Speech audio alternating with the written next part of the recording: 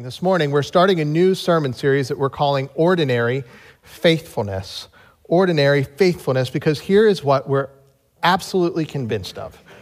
That God does his extraordinary work in the ordinary, everyday places that you find yourself. He does his extraordinary work in ordinary life. Do you ever feel like you were made for more? Just kind of go through life and you feel like your experience with God and with faith is,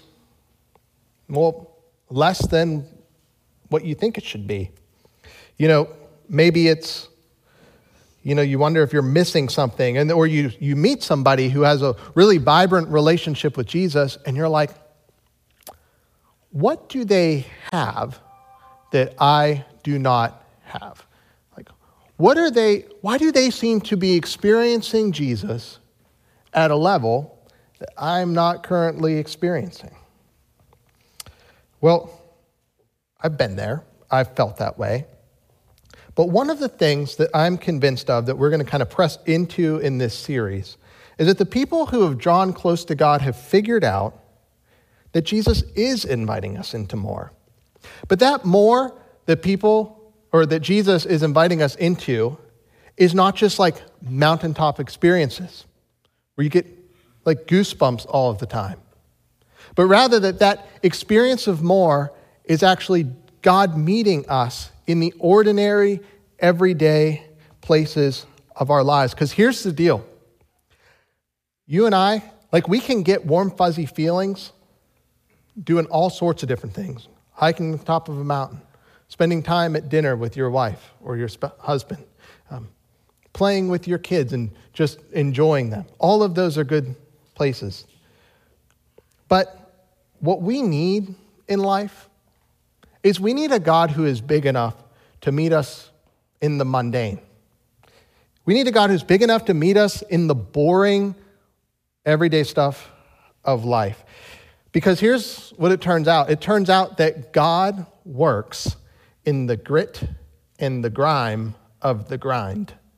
God works in the grit and the grime of the grind. The place where your alarm goes off too early and you wake up kind of groggy and foggy. The other place where your kids just won't stop acting out and whining, or where your homework doesn't end, or where classes seem to go on forever. God works in those kinds of places. And in this series, we're going to explore how we can meet God in those places and how he works in extraordinary ways in those places as well. And we're going to see how God works for us, how God works through us, and how God works with us. So in today's sermon, as we pivot to today, we're going to see that God gives us biblical community. That's how he shows that he is for you, is he gives you a community called the church, because God gives us his people to hold us to him.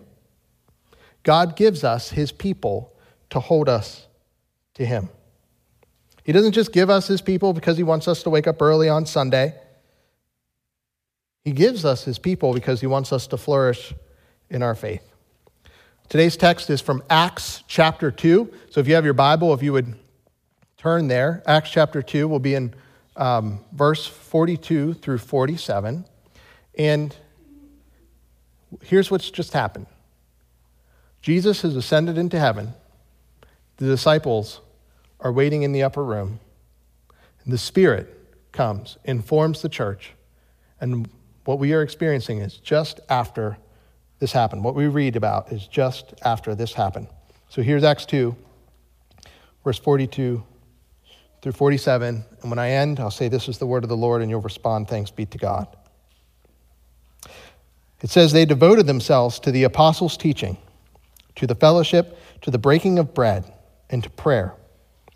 Everyone was filled with awe, and many wonders and signs were being performed through the apostles. Now all the believers were together and held all things in common.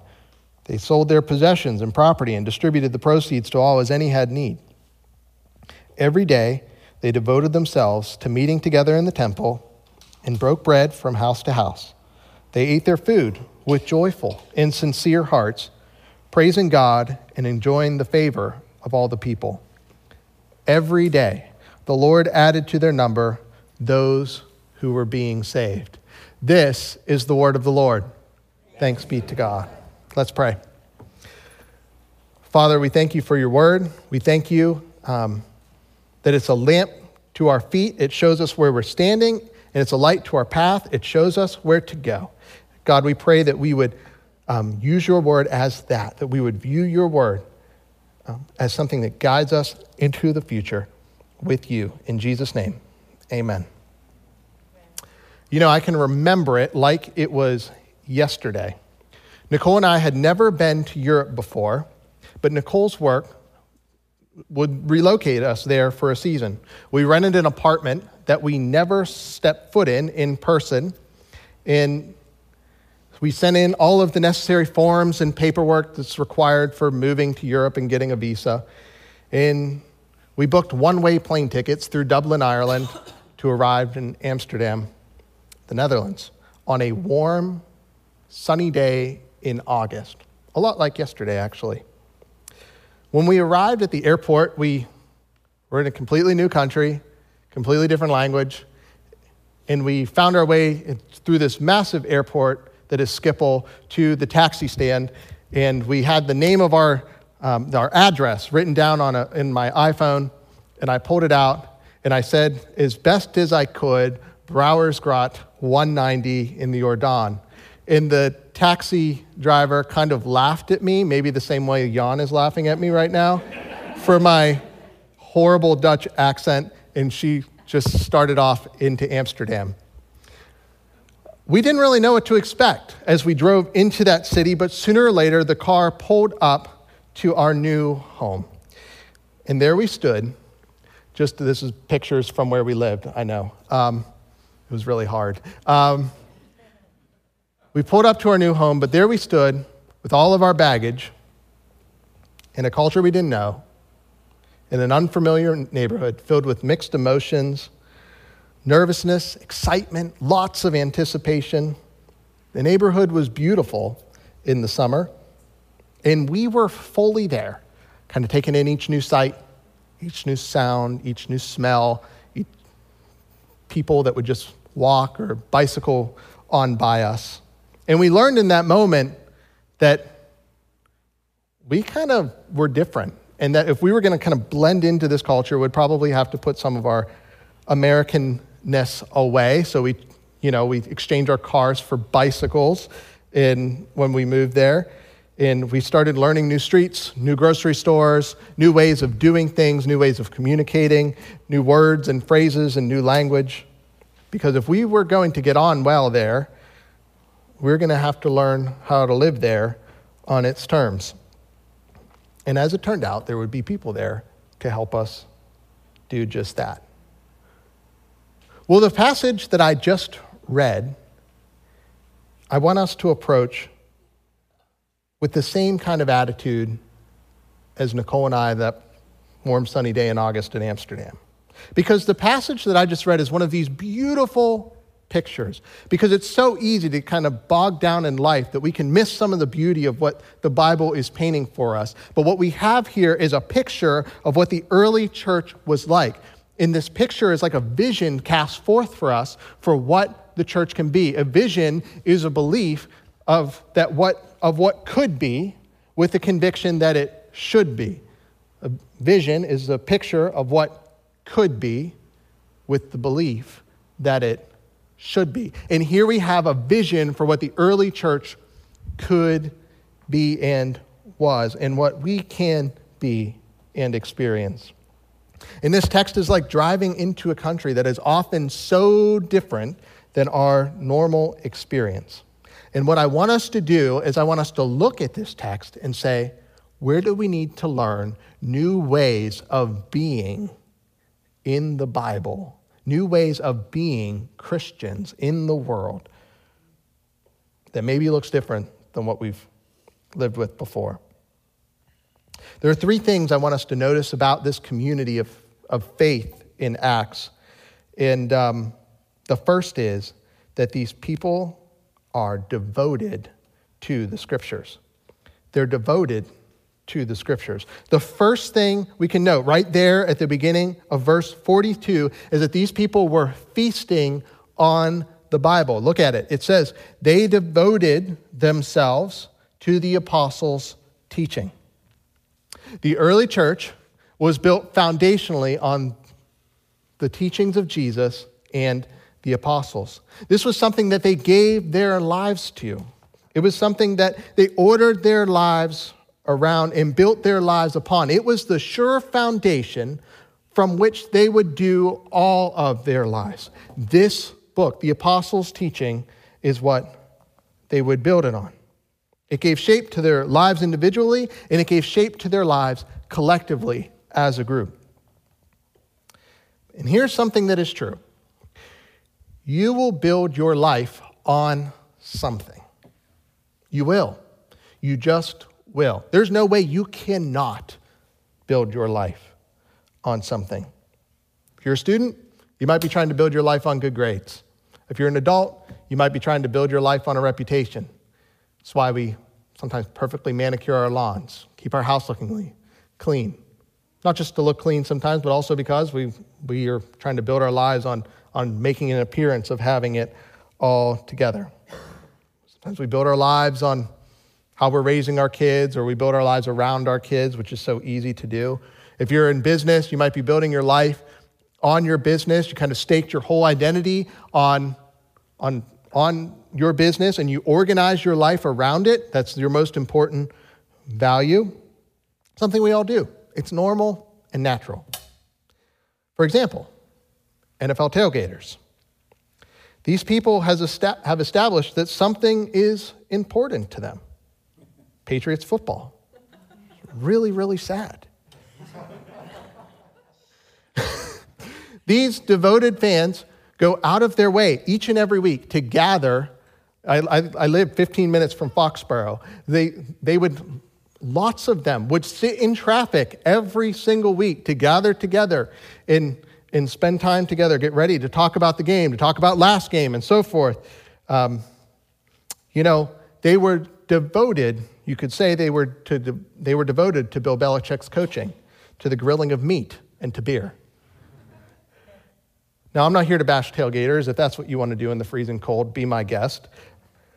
There's nothing wrong with it. But what I'm trying to say is there's people that organize their lives around things that are important to them, right? Football. It's a fun hobby. I like it. I try to watch it as much as I can when the Steelers are on. And they devote themselves to this. They go out of their way to make arrangements, to make sure they've secured the parking, to make sure they've arranged the babysitter, whatever it might be, so that they can go participate in tailgating. And I'm not interested in turning football into a Jesus juke where I say, why don't you do this as much? Blah. I'm not interested in doing that. Football is a good gift that God gives us to enjoy. But what I am saying is that if we don't devote ourselves to the apostles' teaching, if we don't devote ourselves to God's word, our lives will orbit around the wrong things. Because the gravitational pull of sinful people is not towards God, it's away from them. It's away from God. So we organize our life. God gives us his people to help hold us to him. And the people of God are devoted to the word of God. And this is an invitation that God gives to organize our life about something that matters.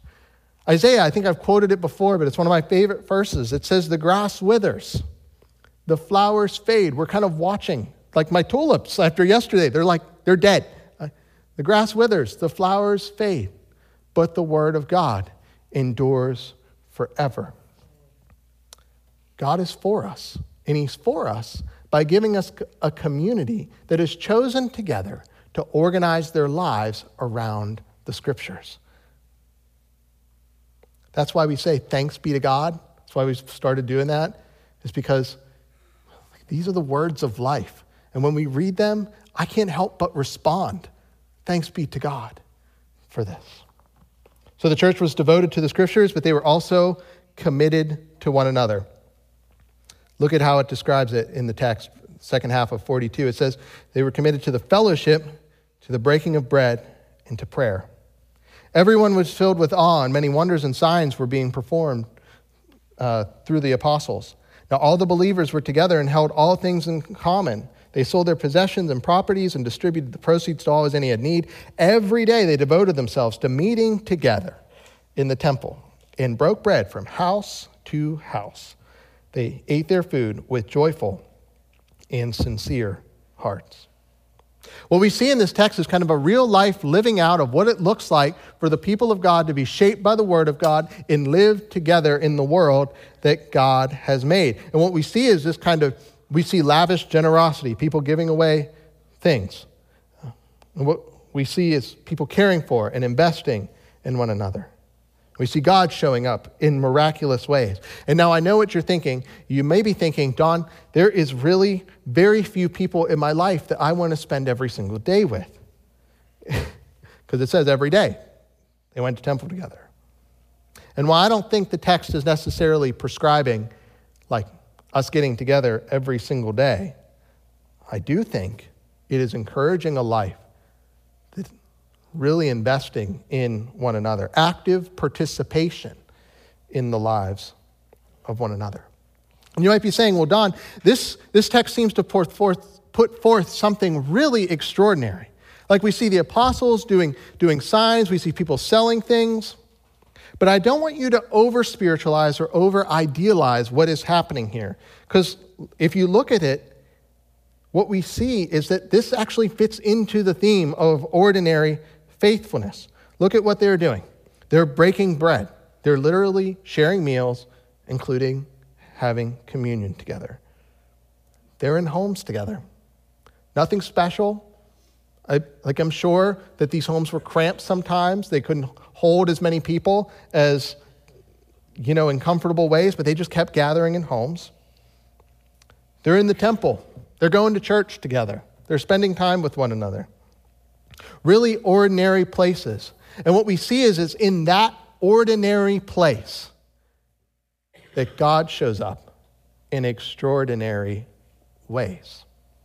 In the grit and the grind of the grind. No mountaintops, no fuzzy feelings. Just the everyday parts of life that they shared in together. If I think, we got this picture, right? How can we begin to take steps towards that? Because it's one thing to say, okay, Don, that's really good. I don't really know how to get there from here. Well, I want to offer you just two simple mindset shifts to help us take steps in that direction. Shift one. Shift one is we view the people of God from moving from an event to a people. So move from an event to a people. One of the traps that's so easy to fall into is that we view church as just something to go to. That we view church activities as just another thing on our calendar, right? Another event to do, another place to serve, another place to be. Our missional community is just another activity that we have. We've probably all been guilty of this. I have been guilty of this too. But if we're going to be a church that's committed to the scriptures together and that is committed to one another, we're going to have to think of the church as not something we go to, but something we are, and as people that we are committing to and that are committing to us. That we are mutually committed to one another. It's not just an event that we attend. Now, this is going to be really difficult because what we have in our culture right now is consumerism, right? Go and take. That's the message of our culture. Go and take. We make things to break so we can literally buy more things, right? That's why we have the saying, they don't make them like they used to, because they don't. Like they literally are made to break, so we buy more. So we have a consumeristic culture where we say, what can I get out of this? How does this benefit me? And what we see in the passage of the Bible is we see actually people more concerned about what they can give towards one another than what they can take from the other. They're all about giving, and they're all about serving, because they recognize that the people of God are the means that God holds us to himself. So we need to push back against the consumerism. You know, a while back, a friend of mine invited me to a game at Fenway. I may be from Pittsburgh, but I love the Boston Red Sox. And I love going to Fenway. There's something about a baseball game on a comfortably warm, sunny day. And so he scheduled, we booked it all out, we had it all planned. But for some reason, I can't even remember what, something came up. We couldn't go, et cetera, et cetera. And I remember later on that night, it was 11 or so, my phone rings. I'm like, who's calling me at 11? And I was an unrecognized number. I picked it up. Son of a gun, it was the GM of the Red Sox. And he's like, Don, where were you tonight? We didn't play as well as we could have because you were not in the stands. We had so many errors because you weren't there to cheer us on. That never happened. Never happened. You know why? Because I don't matter to the Red Sox. But you matter to the people of God. When we don't show up, and I'm not trying to reprimand or be condescending, when we don't show up, not just physically, but mentally, when we don't view other people as people that we've committed to, they miss out. And we miss out on the blessing of being served. See, this people of God that God calls us to, he uses to hold us to him, and you matter. Like no matter where you're from or what your background is or how long you've been journeying in faith or how short of a time you've been journeying in faith, you matter here. You have a place among the people of God. You have something to offer. And this should be good news to us. The second shift is from scattered to focus. You know, many of us live lives that are too torn between too many commitments.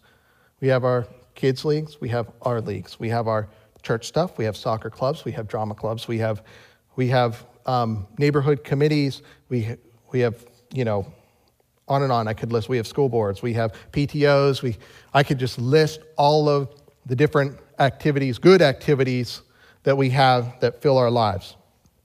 But so many of us live our lives very scattered. And what we forget is that as people, we're created with relational limitedness. We are relationally limited. We do not have an endless capacity for an endless amount of relationships. So what we end up doing is we overcommit to so many different things, and then we find ourselves surrounded by people who barely know us, and we find ourselves exhausted and tired, and we begin asking, why do I feel so lonely whenever I'm around people all the time? I want to help you with this, and I want to give you a little bit of self-understanding. It's helpful for me. This might be helpful for how you relate to your spouse as well.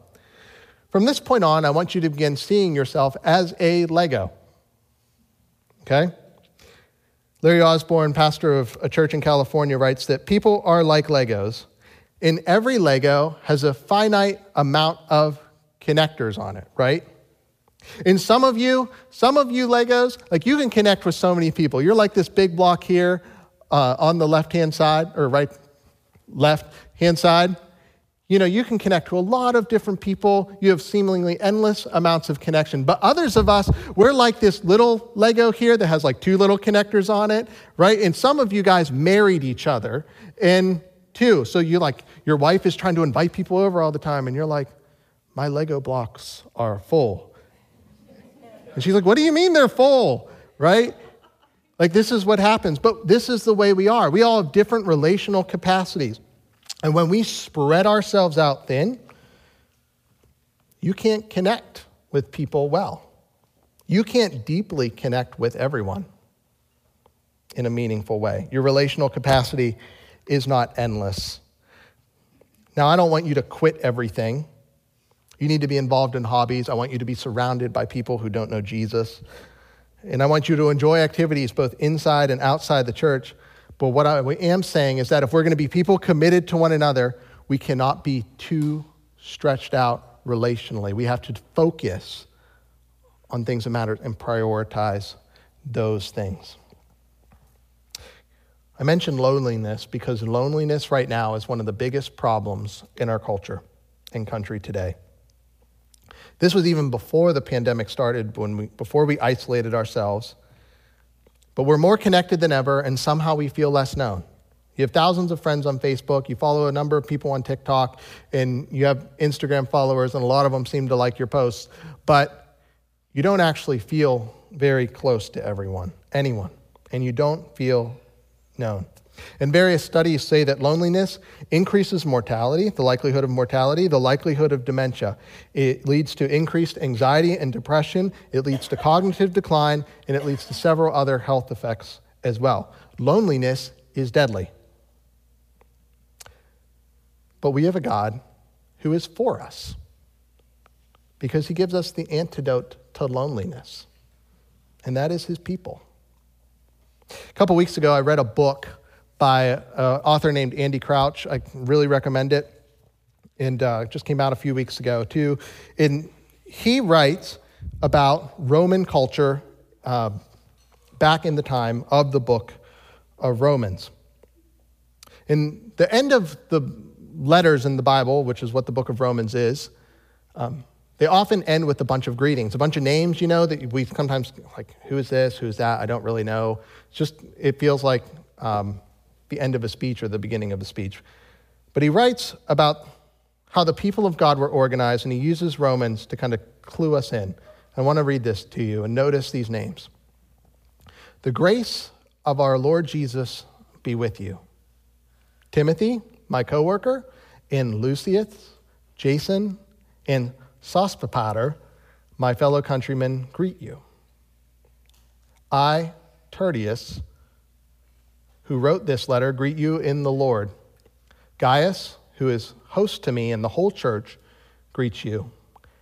Erastus, the city treasurer, and our brother Quartus greet you.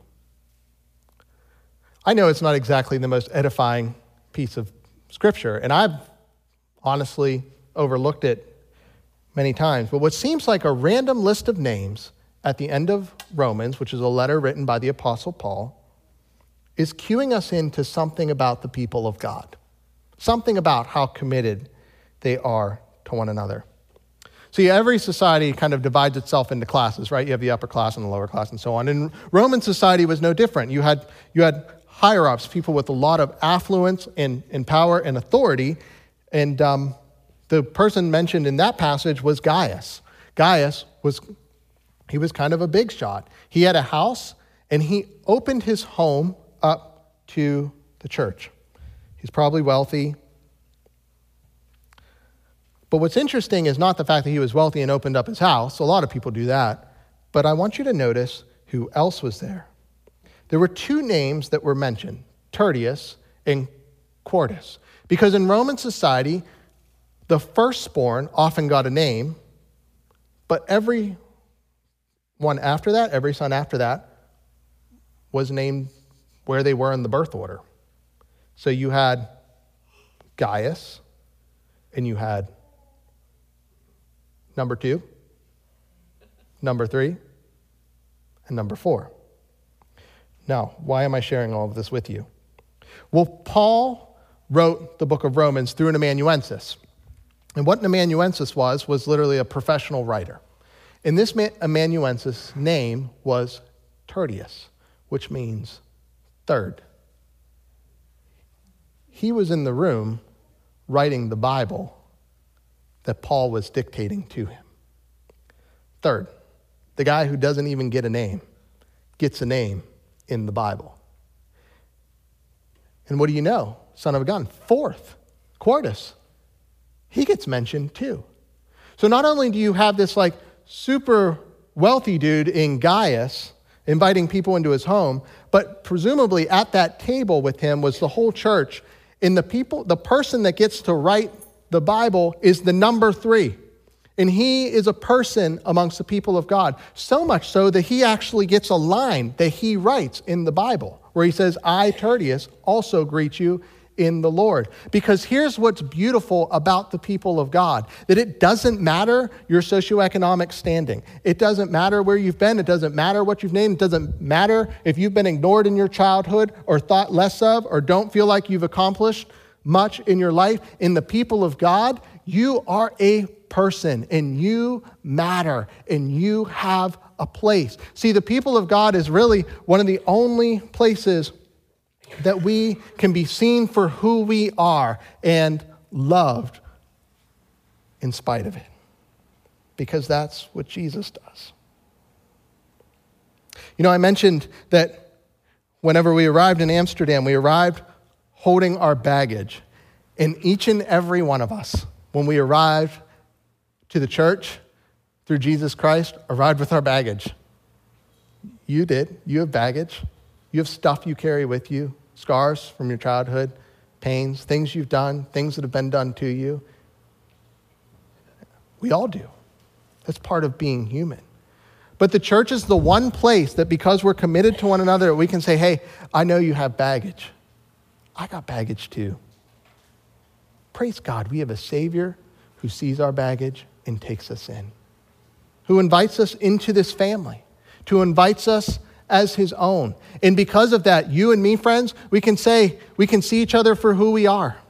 And we can say, you know what, I know you struggle with this sin, and I know you struggle with loneliness, or I know you struggle with depression, or I know what your childhood was like, but guess what? Jesus loves you, and we love you too. Because God is for us. He gives us the community of faith who can see us, to know us, and be loved, and experience God's love through it. The people of God are devoted to the scriptures, they're committed to one another. Then finally, and I'll say more about this next week, they're engaged in the world. They're engaged in the mission. Look at verse 47. Every day, the Lord added to their number those who were being saved. Daily. Every single day growth. Can you imagine what that would have been like? A community of the known in a society of a bunch of numbers. A community of people who loved and cared and served one another in a society that was all about themselves. What would it look like if we lived that way? Keep living that way. Take the next step in living that way. What does it say to the world around them? Because what I see happening here is I see that the mission of God, like they weren't just committed to one another in a holy huddle kind of way, but they were committed to serving the world as well. And the Lord added to their number. There was something so appealing about the people of God and the way they interacted with one another that it drew the world to them, because you will know that they're Christians by their love. And we see that here. God was working in and through them, and they joined God in his work. They let people come in, more messy people. They let more messy people come in to join this big mess that we called the church, that Jesus saves and purifies for himself. They weren't people huddled up. They weren't people that protected. They were people that welcomed others. So, as one of the elders here, I want us to latch on to this vision of the church that this passage gives us. A church devoted to the scriptures, organizes life around it, lets it shape how we live and act and behave and confess and repent and serve. And a church that's committed to one another, that sees everyone, that notices them as value. So here's a couple steps that we can begin to do that. We can assess our relational commitments and focus in. We can do that by investing in where you are right now. Are you engaged in a missional community? Invest. Be present. Be involved in those lives. Send a text message that you haven't sent before to someone, letting you know that you're praying for them. Be invested at church. Use your gifts and serve. Show up. Another thing is share a meal. Notice they just kept going from house to house. Ordinary life. Get to know people and their families. Invite them over. Well, they might see how my family is. They might see my lawn hasn't been mowed. It's long. My kids are misbehaving, whatever. That's okay. That's life. Invite people into your life. And then you can embrace the rhythms that God has given you. Like what is your schedule right now? Like where are you already committed? Just embrace that as the place that God wants to meet you, and let God's word begin shaping and forming those places. Jesus came to earth. The incarnation happened. He grew up like we did. And then he pulled together a ragtag group of disciples, people on political extremes, people whose society thought less of. And he pulled them all together in himself. You see, he is the one that enables the church to happen. He's the one who started it. It is his bride. And God gives us the church to hold us to him. God gives us his people to hold us to him, to remind one another of what Christ has done. Each week at River of Grace, we remind one another and remember what Jesus did for us. How he saw us, how he saw all of the baggage that we come with, and he loves us anyways, and how he pulled us into a church that sees us and knows us and loves us too. That way that we remind each other is through this gathering, and then specifically through communion. The Lord's table is the place where we take bread and wine and we remember that Jesus died to purchase for himself this church, the church, and to call us to him.